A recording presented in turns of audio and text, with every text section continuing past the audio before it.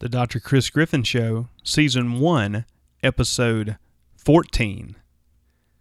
The strength of the team is each member. The strength of each member is the team. Now, who said that? Welcome to the Dr. Chris Griffin Show, your resource for leveraging systems and technology to ease your workload, increase productivity, and provide you with the time off you deserve to live the life of your dreams.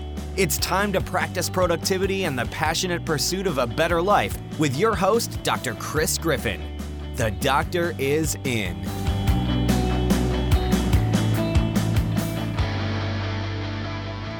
Folks, that was a good one. That was one of you all know how much I love basketball. I talk about it all the time. And of course, NCAA is over now.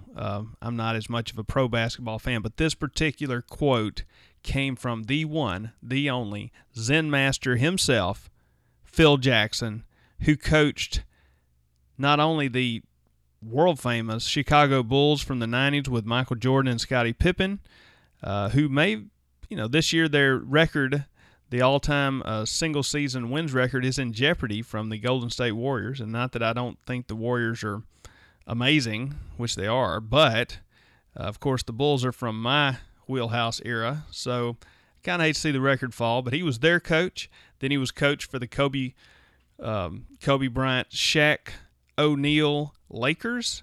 Now he's a coach of the New York Knicks. Not having as much luck with the Knicks this year or last year, but Phil, if anyone can turn that ship around, he can do it. But there's no question Phil Jackson has a place in history as one of the greatest thinking coaching minds ever to set foot on a basketball court. So that's one reason why I picked that quote, because when I was looking through good quotes for today's episode, which is all about staff and teamwork, this one just jumped off the page because it really is true. The strength of the team is each member, but the strength of each member is the team. That's so like Phil, such a Zen master quote.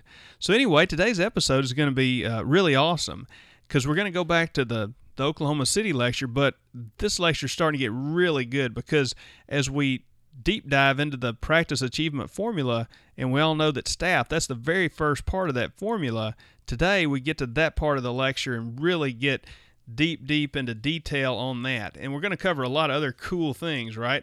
We're going to talk about how to avoid duplication in the practice. We're going to talk about how to delegate, how to be a real CEO, how to develop team leaders, just a lot of stuff, okay? It's going to be really awesome. So listen up. Here we go. Now, how do you count a case accepted when you chart it? For something, yeah. Okay. That's good. How about you? Did they make an appointment inside of the All right. Do you know what your percentage is, y'all, either one? 98. What? You're lying. It's not 98. What are you talking about, 98? Huh? I've never heard of 98. 73 is decent. That's like what people shoot for in the world. Darn front desk trying. See, when she should know that she needs to at least get it close to the national average. But yeah, 98. Golly, man, that's no kidding. Yeah, I don't know about all that. Okay, well, good. Well, you have some interesting. You have some Sherlocking to do next week. That's right. See if you're really at 98%. Check up on them. Hey, what happened to that patient? Okay. Anyway, get around to doing that now. The thing that holds up a lot of people is the financial arrangements. So I have probably managed to convince somebody they need something. They've probably said, okay, let's do it. But the thing that holds us back a lot of times is the money. Is the money ever an issue in any of y'all's practices? Okay. Well, good. I'm glad that's the same in Oklahoma City. Good. So that's the problem we all have everywhere. Now, I have already told you guys it bumps up the percentage of chance of you getting them to do it, bumps up significantly if you can do it today while they're here. Now, it's not always possible, right? If I'm in the middle of doing that implant, I'm not going to try to work in another root canal and a crown on number 15 probably. But within reason, there's always more time available than you think there is. Behind the scenes, they've got everything verified, so your team should be able to, if they, staff feverishly charts what you say, get it into the computer, get it to the financial people in the back, front office people who've already verified the insurance. They figure out the patient's part, and now it's time for somebody, whether it's you, I hope, I'm too wimpy to do it myself. So I actually have Lupita do my financial arrangements with people. And so she will, in my practice, go and now she's got a number, and now she can figure out how they're actually going to pay for it, right? So the patient's going to make a decision. We hope that they're going to accept the case, in which case we go into our really quick room setup protocol that involves a lot of cool stuff we'll talk about here in a minute. Do the treatment. At the end of the appointment, that's another way we get a lot of referrals is after the appointment's over, if you do a good job. Now, if they're bleeding everywhere and hurting real bad, you probably want to bypass this. But if everything went well, you got a little script that the assistant gives to them as they're walking them up and says, we'd love to have more people like you here. And checkout person at the front desk, they also have a little part in that. They give them a nice little card, care to share card or whatever you want to call it. And then the person appoints for the next appointment. And if they didn't accept the case, then that's when we kick into our marketing protocols, and we actually have follow-up where we do that by phone and by mail. And then if they still don't do anything, they go into our reactivation project protocol where we actually, every few months, we'll get the patients who haven't been in 0 to 6 months or 6 to 13 months, and we classify them and we send them mail pieces or call them or whatever we decide to do for that particular reactivation project. So I'm going into a lot more detail here in a minute, but that's kind of a broad overview of that's how it works in my office. That's how things kind of flow through. That is generally the kind of looks I get behind my back when I'm telling my staff that I want them to do something in a hurry or something like that. That's one of the two things that Dr. Ted's staff changed their practice, was the route board and the orange card, which I've got up here, which I'll show you guys in a minute too. All right, but first, let's go through this staff part of the lecture, because that is one of the 4 parts of the formula. That is, this was taken before the fire. This is 4 long-term staff. They're smiling big because they're all making a lot of money. And now there's only one left, and it's Lupita. Lupita's the only one left, right? All the others have gone away. It's sad too, because I'm actually, the third one there is my cousin. She couldn't stick it out either. I went to high school with the first one. And this third one's my cousin, and they're out of there. It's too tough. Too tough, Dr. Griffin. And Amber, actually, her husband moved to North Dakota in the oil fields, so it's not really, whatever. But all right, let's take a couple of minutes with this, and I'm just going to share some insights for the doctor. Staff, close your eyes and ears. Don't watch any of this, or you might get a kick out of it. For 2 years, I actually taught a class in Atlanta that was just for dental staff. Doctors really were encouraged not to come. And so doctors would actually say, I want you to train my staff. And so I would train their staff, but I would know that if the doctor came, the staff would not act right. They wouldn't act honestly. They would lie and act like, but if I get the staff away from the doctors, then I could sort of get to the bottom of some things and try to help the doctors actually come up with some solutions. So at each course, I don't know how many hundreds of people came through that course, but every doctor's got 6, 7, 8 staff. We'd give a handout, and one of the questions on there was, I wish the doctor would. And it's always got the best answers. So here's some that I'll share with you. I wish the doctor would communicate better with his staff, be more aggressive with authority. I don't know who this person was, and stop worrying if people like him or not. Okay? This is actually, I got a lot of this actually. A lot of staff would tell me that their doctors worried so much about what the patients thought about them that it affected the way they treatment planned, and it affected the way they asked for money and everything else. So this is just something that the staff thought. Here's another one. I wish the doctor would stand up and enforce his standards, not worry whose toes he's stepping on, make sure everyone is following his rules. And this is a theme too we heard all the time, is a lot of team members would tell us that some tyrant in each office was running things, but they could get away with anything, and if I do something wrong, whoever knows who's telling the truth in these deals. But it's something to think about, because these are actual quotes. And I can guarantee you some people on your staff are saying things that are probably kind of like this. I wish the doctor would put his foot down and stop all of the office drama. Make sure everyone knows what is and isn't acceptable from his employees and stop trying to please everybody. You see a theme developing here? This is something that, just hear it over and over. Communicate better with us and appreciate what we do. This is also a common theme. A lot of staff feels underappreciated. They feel like the doctor doesn't appreciate them. He doesn't take time to listen to the issues that we have. We want to make the practice better. Now, I will say this. If you've actually got somebody that honestly says something like this, that's great, right? You got somebody that cares about the practice. If you have somebody that truly cares about the practice and it's not you, then you need to figure out how to make that person, give them an environment where they can excel. I wish the doctor would allow our light to shine. Now, this person went into some detail, and it's literally, 1, 2, 3, 4, let go of negativity, distrust, insecurity, uncertainty of his staff. Communicate what he wants better. I worry, anytime you see numbers and something like that, I would worry about it. Communicate with his staff more often and more clearly. Spend less time at his desk and more time with us. Now, this is interesting. I used to get this a lot. Team members from all over the country and Canada would tell me, I can't get the doctor out of the office. He'll see a patient, he'll go run in his office and shut the door, and I think he's just on the internet in there. I hear that all the time. And I'd have some doctors, and I'd be like, hey, man, is there, surely this do you go in your office a lot? And I had one guy tell me the truth. He's like, yeah, I just hate being there so much, and I like to go in my office and watch hunting videos. Okay. But I heard this so much, there's got to be some truth to it. So, and maybe even somebody in this room that may do that more than they should. I don't know. Here was a good one.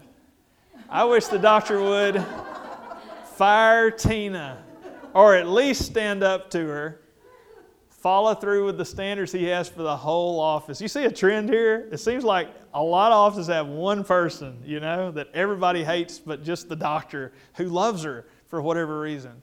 I wish the doctor would talk to his wife about not calling so many times during the day. I always just thought, I'd throw that in for fun. Does anybody in here ever have that issue? What's funny is my wife actually used to call during, I quit taking them actually. But then you get in trouble at home. But that's one reason why I quit taking a lunch. I'm like, listen, I work through lunch. What do you want me to do? I'm so busy. I wish the doctor would stop yelling at me in front of patients and get a new office manager, not his wife.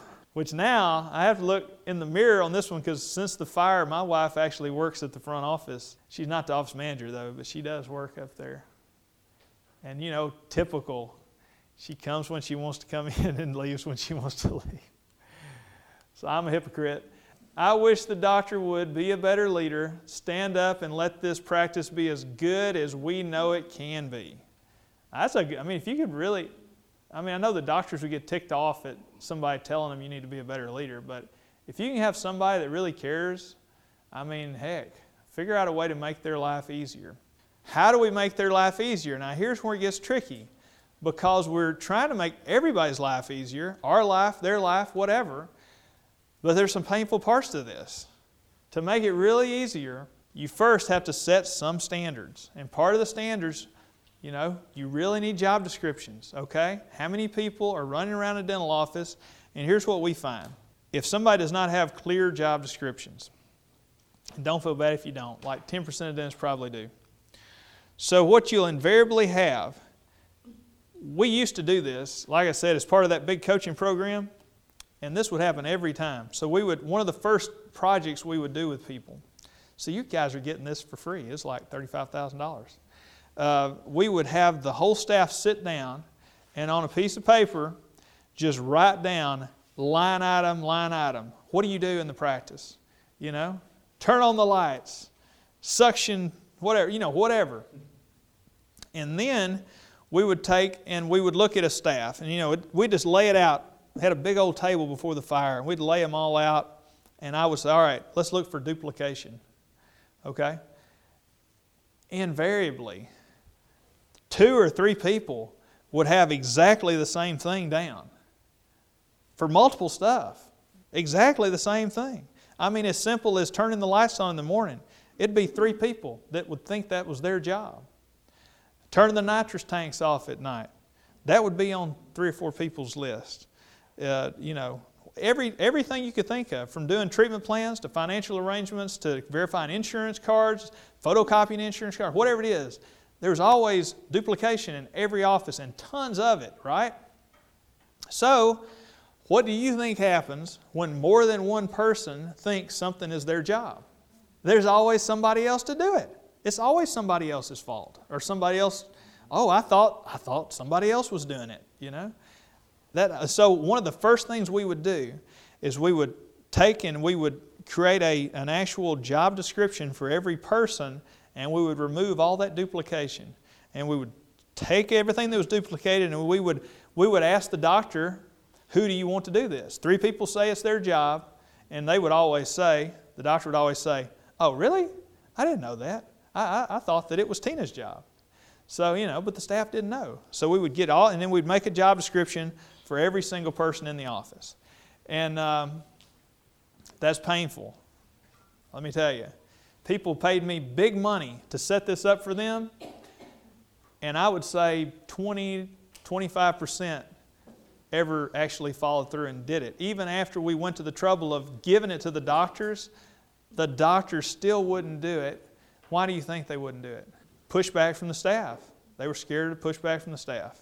They knew it was better for the practice, but they were scared to push back from the staff. Create team leaders.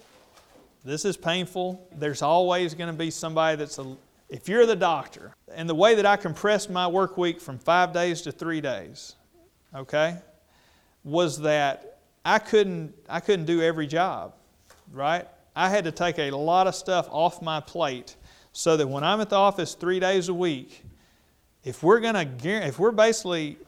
do a minimum, at our office we try to do a minimum of $12,000 in a work day, and my crown fee is $693 for all porcelain crown. So it's low.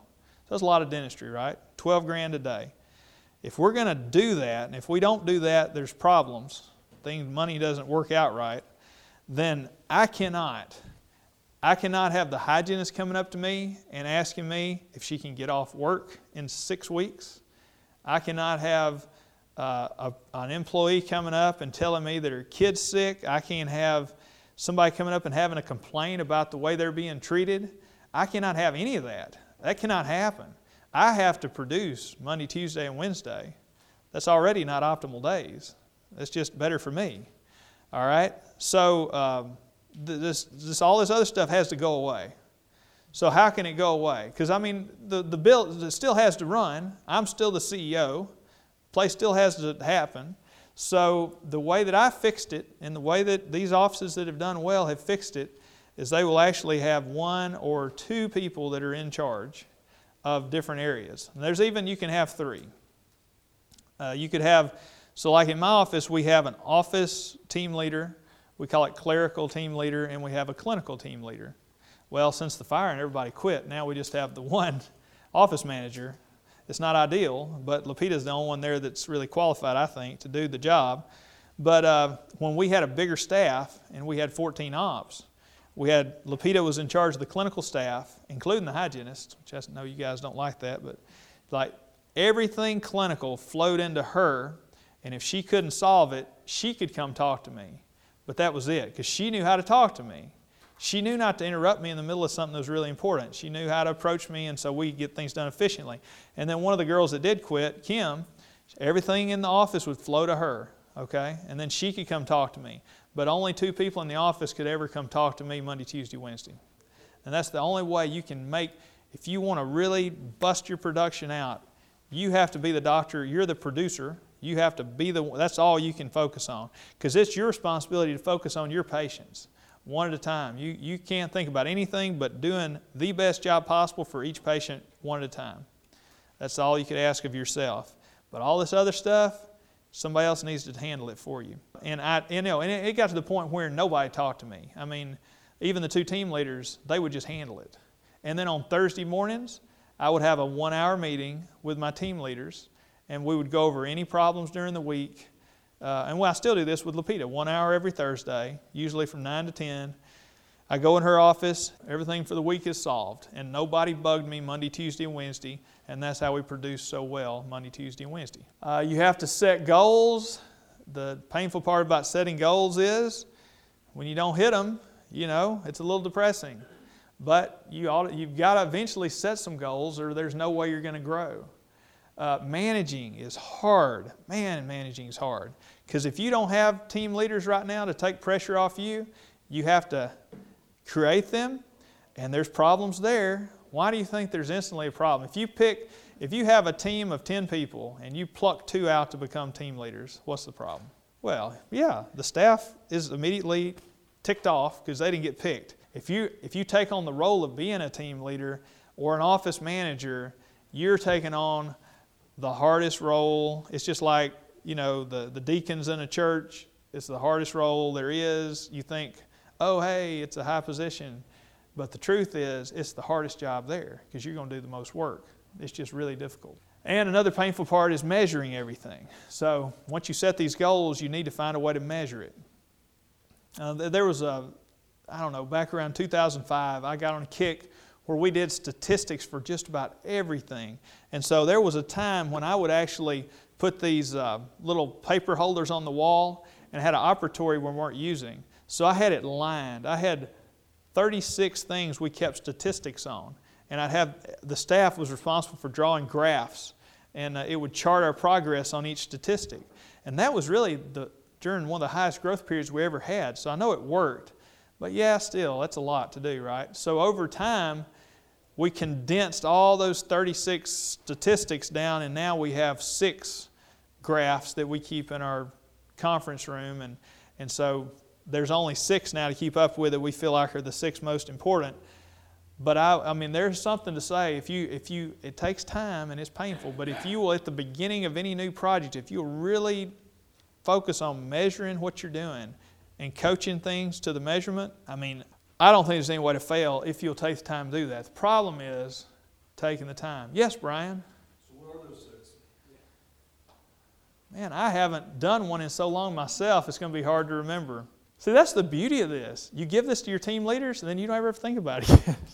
So that's a good place to end this deal. So, hey, look, I'm going to be good to my word. Since you were not at the lecture, I'm going to go ahead and give you the answer to the question that was posed to me. Hey, Dr. Griffin, what are those 6 statistics that you now have narrowed down from your Wall O32 stats that you used to torture your team with?